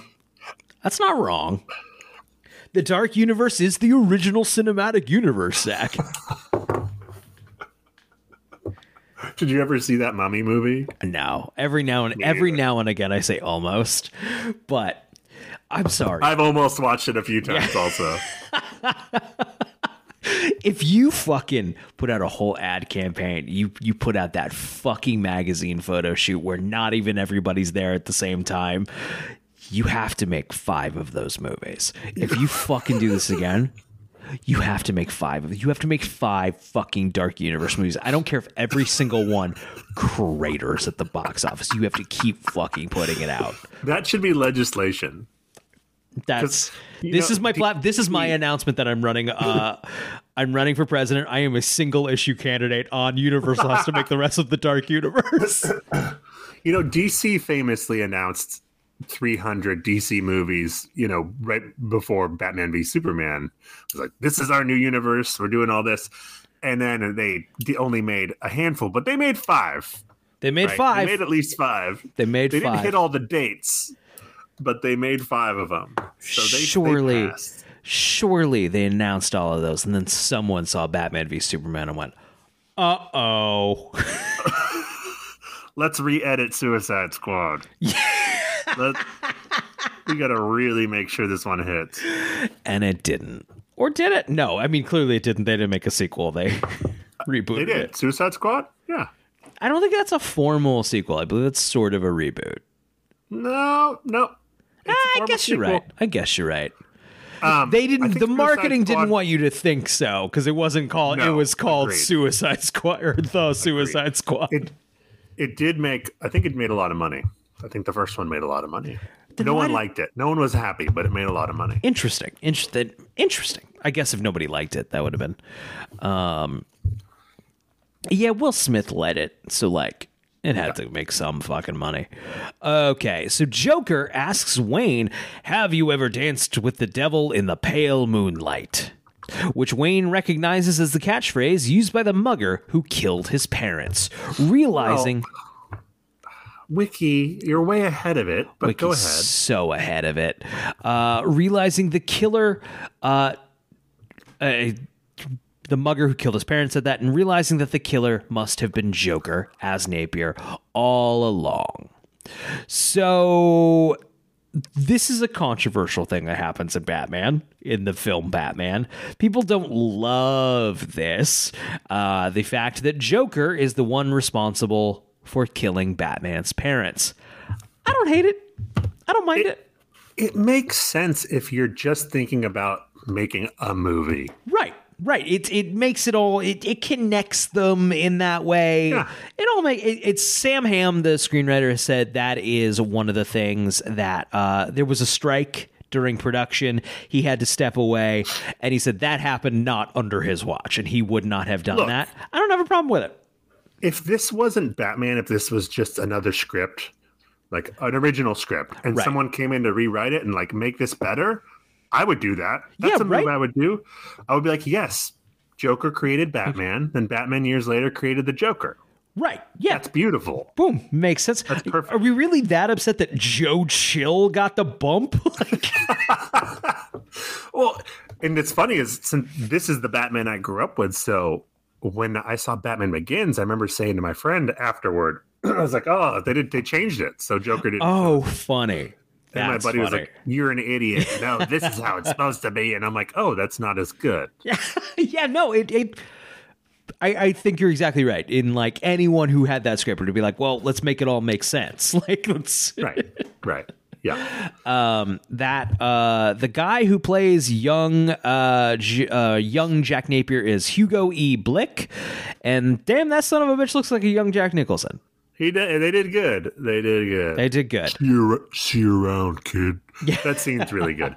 And that might be the best Batman's parents getting killed scene. Oh shit, yeah, that's a category as well. This is gonna be That's a long award show. That's gonna It is. It's going to be 2 hours. Yeah.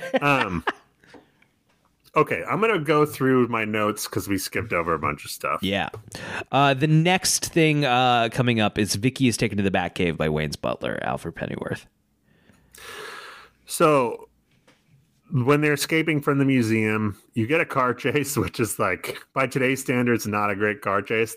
Right. The big thing that happens is some cabbage falls on the Joker's car or whatever, right? Right. This isn't where the line gets shot in the sheet metal and the Batmobile races through it. No, that's later. Got it. Later. This is where he encounters traffic, so he parks and they get out on foot, and then he puts the shields up on it. Right. And then you get the amazing henchman who does a a flip over the barbed wire fence and then lands and then has the swords.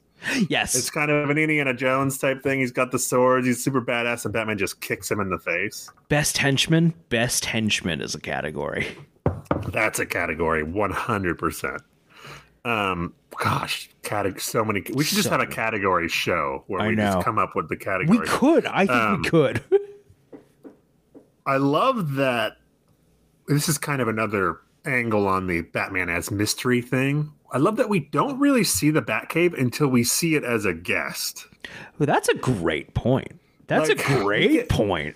We get one shot of Bruce Wayne at the computer terminal when he's watching Gordon at his party talking.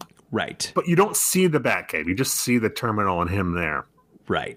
But this is like, the reveal is like Batman taking her there through that secret passage. And it's such a cool Batcave. Yes, I guess what I would have had was more the animated series, but I had a Batcave playset, and that was just the gold pinnacle of playsets in my head. I got into a fight with my brother in our basement where all of our toys were, and I split his chin open. With the Batcave playset. It was a hospital visit. Oh, man. Yup. That Batcave shed blood. Was that Patrick? Yeah. Yep. It's like I said, it was probably animated series based, and if it was from a movie, it would have been Batman Returns. I had the Batman Returns one. Got it. So they had a similar visual style, so it's hard to tell from my memory. The Batman Returns one was, I think, was like the Batcave on one side and then like the Penguin sewer hideout on the other, if I'm not mistaken. That wouldn't be what I had. I think Batman Returns Batcave play set is what I'm Googling right now. Okay, I do see what you were talking about. That is definitely not what I had. It looks like I see a mansion. Oh yeah, it folded out. Yeah, there was the house, and then it looks like Wayne Manor, and then folds out to the Batcave. Yeah. Let me see. Batman That's the one. Animated Series Batcave playset. Let me see here, because mine folded out. It was like must have been. This doesn't even seem quite like it. Interesting. Oh, God. This brings back so many memories. I remember. Maybe that is it. Fuck. Can't tell. That's always a bummer when you see it. Maybe your brother will remember. Yeah.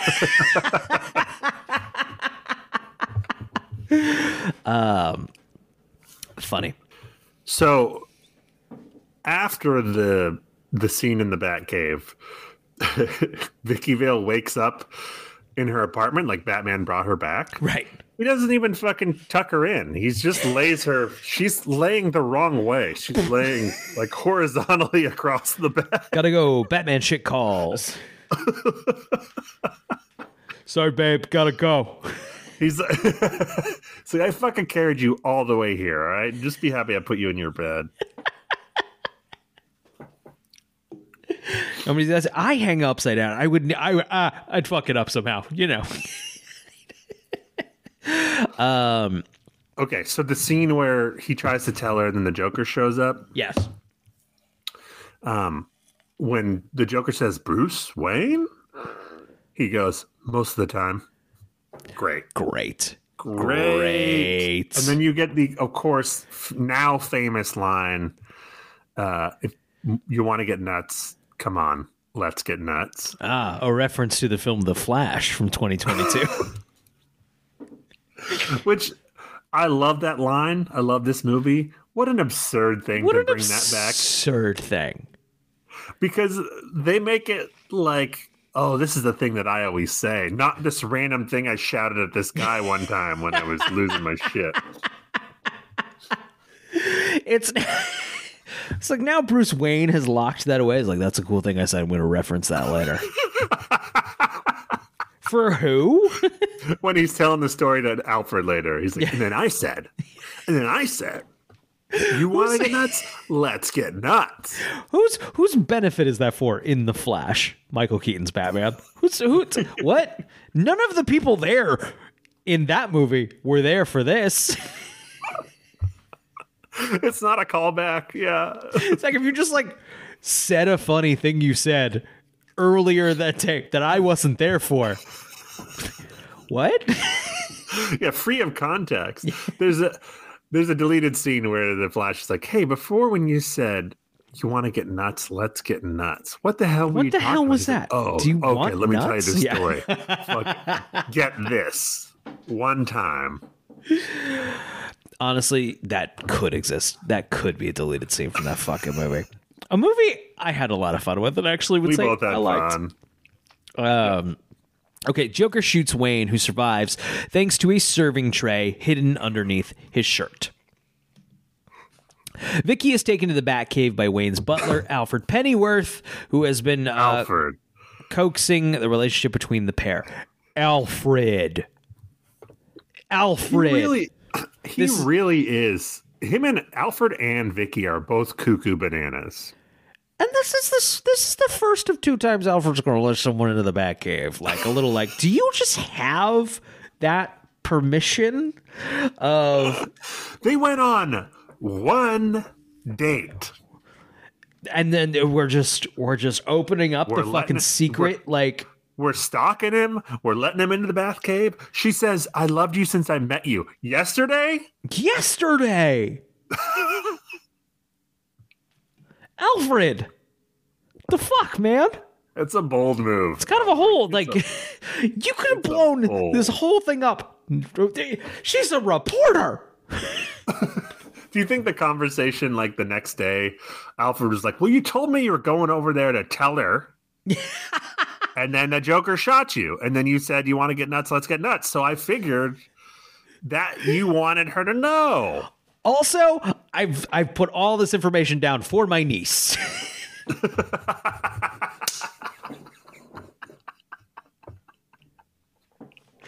But that's later.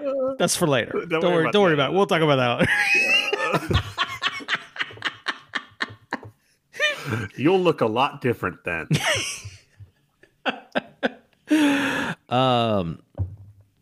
Okay.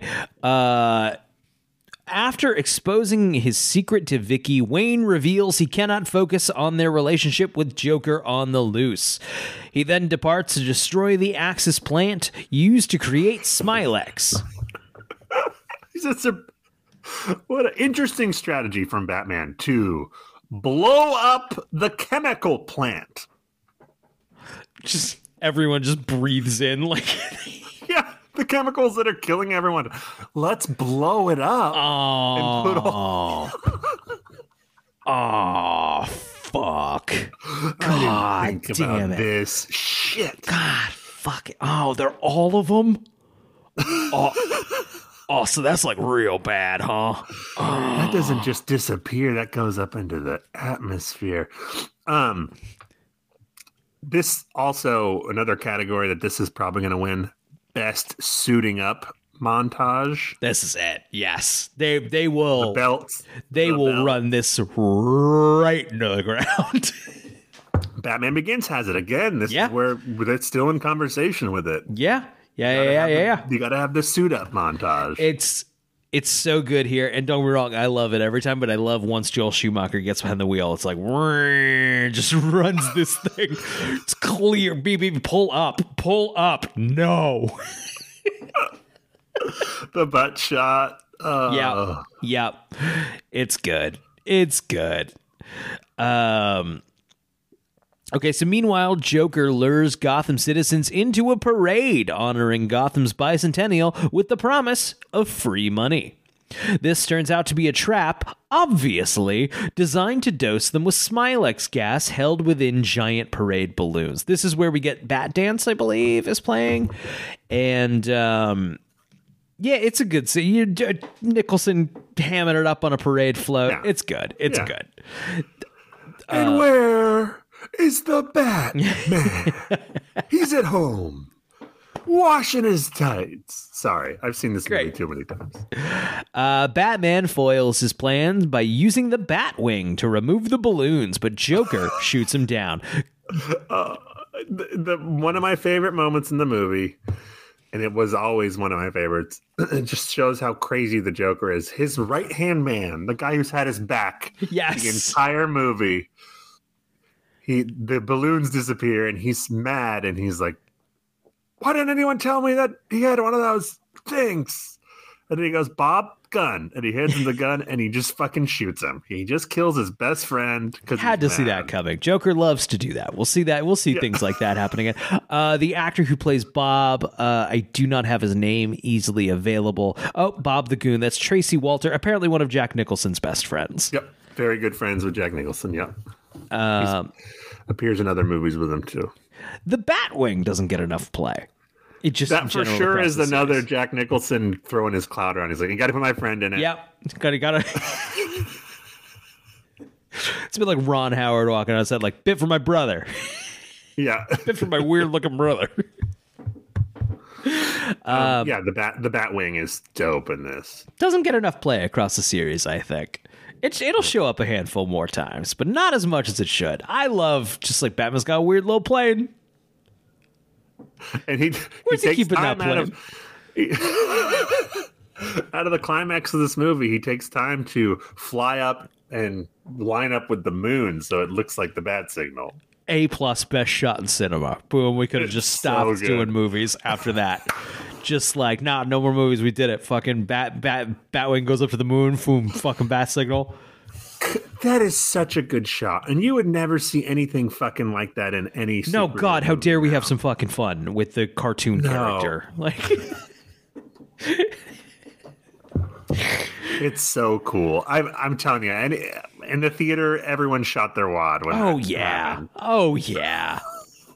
It's like even your Kevin Smith, who's always been critical of the Burton Batman movies. Like, that only comes with, like, having seen this a bunch of fucking times. And I'm sure fucking however old Kevin Smith was like, oh! Oh, for sure. Yeah. Oh, he's talked about how big it was at the time. Yeah. No bad.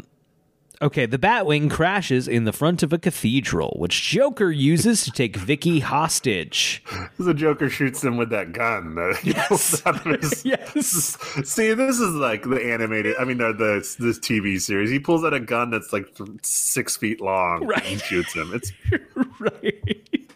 I don't even think the animated series goes that hammy. No. Batman pursues the Joker, and in the ensuing fight, Batman has to walk up the stairs of this. Yeah, it's like 100-story tall cathedral. Right. Like they're taking a nap when they get to the roof for that thing. That's like a 45-minute walk. There are a handful of shots where I love the bat suit. I've talked about it plenty of times tonight. That said, there are a couple times having to see it in motion where it maybe we shouldn't have done that. There was no motion until The Dark Knight when they made it so he could move his head. Right. That's like, it was always like we see him run one time in this, and you shouldn't have done that. Nothing breaks the cool factor more than seeing Michael Keaton in this terrible plastic suit. Just like, I'm waddling fast. It never bothered me as a kid. Wow, it's dopey looking. Speaking of this cathedral, I love how absurdly tall it is. I'm with you. It's like obviously not realistic. It's like a castle in the clouds. It's up so fucking high. Right. That's great. It's so gothic and wonderful. I love the idea that Gotham itself doesn't make sense. Like it has a magical realism to it. And they get to the top, and the Joker's henchmen apparently knew that was always the plan, was to exit on the top of the church. Right. That's funny. I really like this fight scene. What do you like about it? I don't dislike it. What What tickles you about it? It's really messy. It opens with a guy jumping to try to tackle Batman, but he misses, and the cathedral's so old, the guy just falls right through the floor. Oh, hell yeah, that is good. Like, just disappears, just just totally misses him. And then it's just like Batman's getting his ass kicked, but still going. It's like a big, strong guy just beating the shit out of Batman. I don't know. It's just really well done. I just really like it. So well, he's not fighting the main bad guy. The main bad guy is the Joker. He's just dancing around and he's fighting all his henchmen. It's good. It's good. It's good. Okay. So, Batman pursues the Joker. In the ensuing fight, he explains that Napier killed his parents and thus indirectly created Batman. It's interesting. The Joker seems to know that he's Bruce Wayne because he says, "You killed my parents," and he's like, "I was a kid when I killed your parents." What? Yeah, funny. It's the wiki here says this leads Joker to realize Batman is Bruce Wayne. They don't specify, but he's like, "Oh, I only killed one person when I was." I think some messy script stuff is showing. I think that through was the cracks here. Yeah, this sequence was added last minute. Yep. So. Joker eventually pulls Batman and Vicky over the cathedral's roof, leaving them hanging while he calls in a helicopter. The helicopter is piloted by his goons, who throw down a ladder for him to climb. Funny, this isn't that unlike the end of the other major movie the Joker is in. No. One of the funniest lines in superhero cinema is they have this big dramatic moment and he's kind of punching Joker and backing him over the edge of the building, and Joker, as a last-ditch effort, puts some glasses on and says, "You wouldn't hit a guy with glasses, would you?" So fucking good. It's great. It's great. Sorry, this podcast is just me saying this is great a bunch, but it's good. So Batman uses a grappling hook to attach Joker's leg to a crumbling gargoyle that eventually falls off the roof. Unable to bear the statue's immense weight, Joker falls to his own death while Batman and Vicky make it to safety. We see now he would be liquefied. Right, yeah. Just painting the streets below. Yeah, fell from a plane. Not only, he looks pretty good.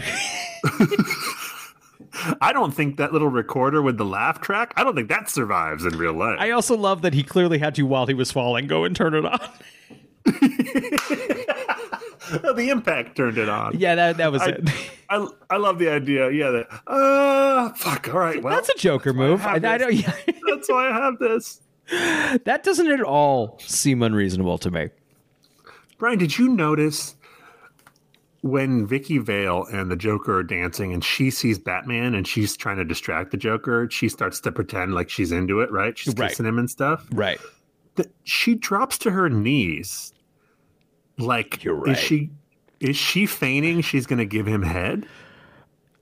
I also kind of went in that direction, which I don't want to be. It's not the direction I want to be in. I'd like to be out of that direction, TBH. Great. Yep.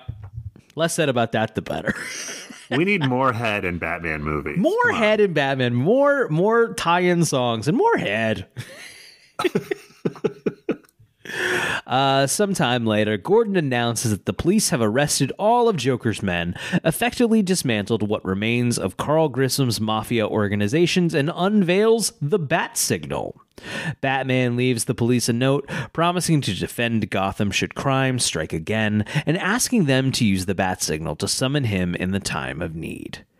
Alfred takes Vicky to Wayne Manor, explaining that Wayne will be a little late. She responds that she is not surprised as Batman looks as the signal's projection from a rooftop. Batman looks at the signal's projection from a rooftop, standing watch over the city. I like the implication is like he'll be a little late because he's out fighting crime. Nope, he's just standing on top of a building. Just, you got to take all. If you're going to date Batman, you have to take all of Batman, and sometimes that means he's just looming. The music is so great in that final moment. It's so good. Vicky Vale comes up and is like, are you busy? Yes. Are you just standing again? No.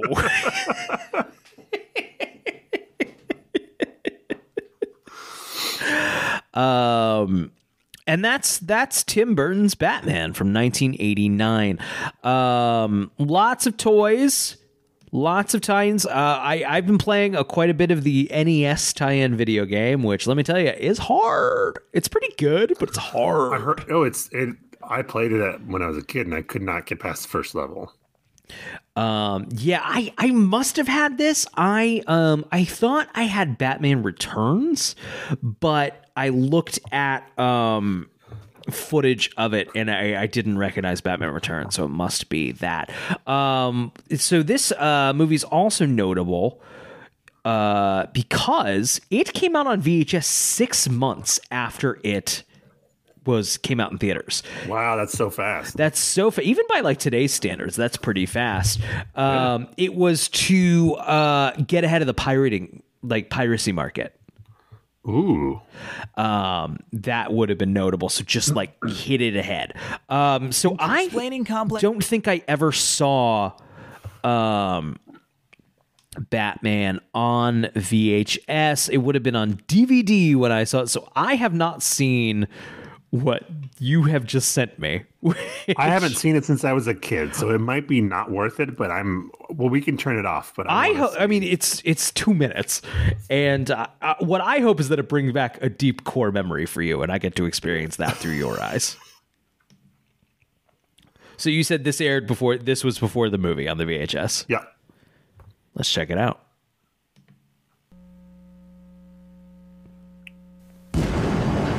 Hello. Gotham Corner Store? Yes, we seem to be down to our We had it said there, stately Wayne Manor, which is what they would always be referred to on the TV show. I forgot about the Coke commercial with Alfred. Cook. God, I love A gentleman Coke. is on his way right now. to sum up. Just look for a black car. No, this black car will be rather difficult to miss. And by the way, the gentleman is usually in quite a rush. Just for the taste of it, Diet Coke. God fucking damn, that ruled. God, that fucked so hard. Alfred's, that's the best acting Michael Gough has done. Just for the taste of it, Diet Coke. I need that in a button. Donald Trump had his Diet Coke. Did you see the Diet Coke had a cape? I'm sorry, I missed the Diet Coke had a cape. I was so excited by the song. That means I get to listen to the song one more time. Just for the taste of it. It has a fucking Batman cape. We are not lying to you, listener. The Diet Coke has a fucking Batman cape. You can look it up. Oh. Just for the taste of Diet Coke. I'm fist pumping every time. Is that your new ringtone? Yeah. Hold it right there. Let's see if you're really ready to watch this movie. Okay, popcorn? Check. Soft drink?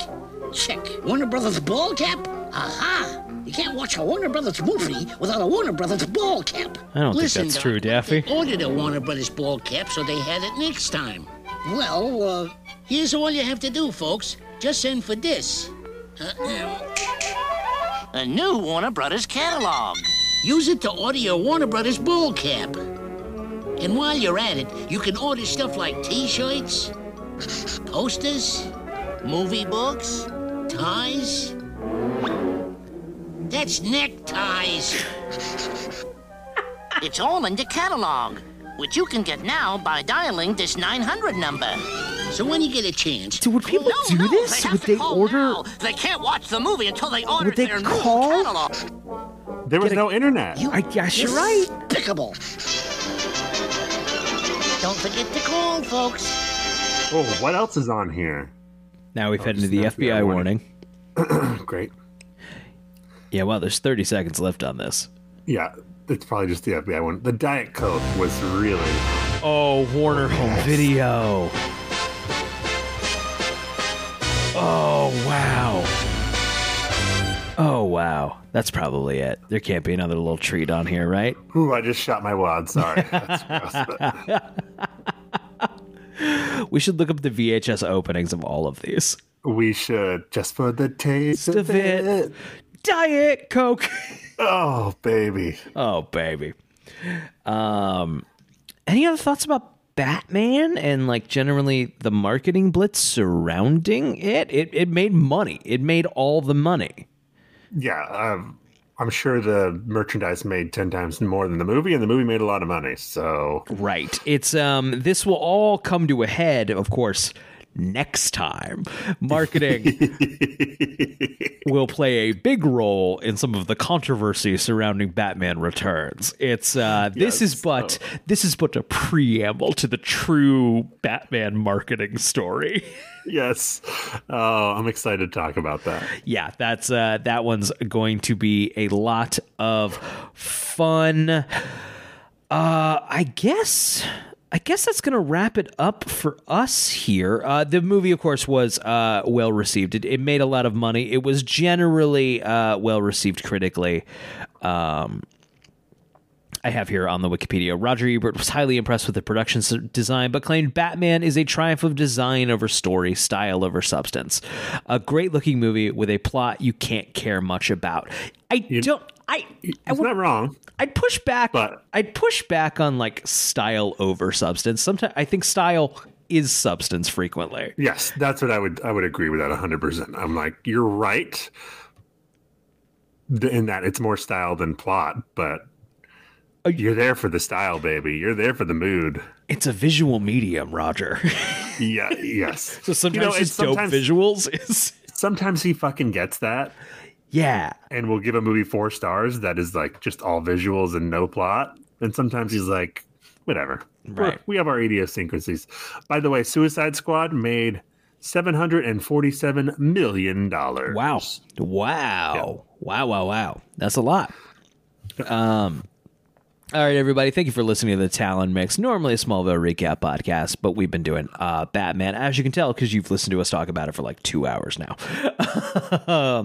They're in the description of this episode. There is a link that'll go to all of our socials, including our Patreon, if you're inclined. If you're going for the bonus content, don't. It's been a little while. We'll try to get something up soon. But that's been slow going. Thank you for everybody who has been supporting the show. It really does help us out. Hey, if you don't want to do that, there's probably a place to leave a review or a star rating or just follow and subscribe to the podcast. That also helps a lot, and we definitely appreciate it and just makes us feel good. Don't you want to make us feel good? Guys, please make us feel good. Please make us feel good. Make us feel good. I feel like we just lost a bajillion people. Yeah, it's over. Just for the taste of it. Just anytime we fuck up, we just play that. I'm gonna put that on a button and have that ready to go. Zach, do you have a question for Batman? I do. I feel like we were a little rusty in this episode because of the breaks. Like you and I were ready to fucking go 2 weeks ago. We were rearing and ready to go, and then the technical difficulties happened, and then we did our best. My question for Batman is, are we going to get better as we go? Is this but a warm-up for the real good one? Good night, everybody.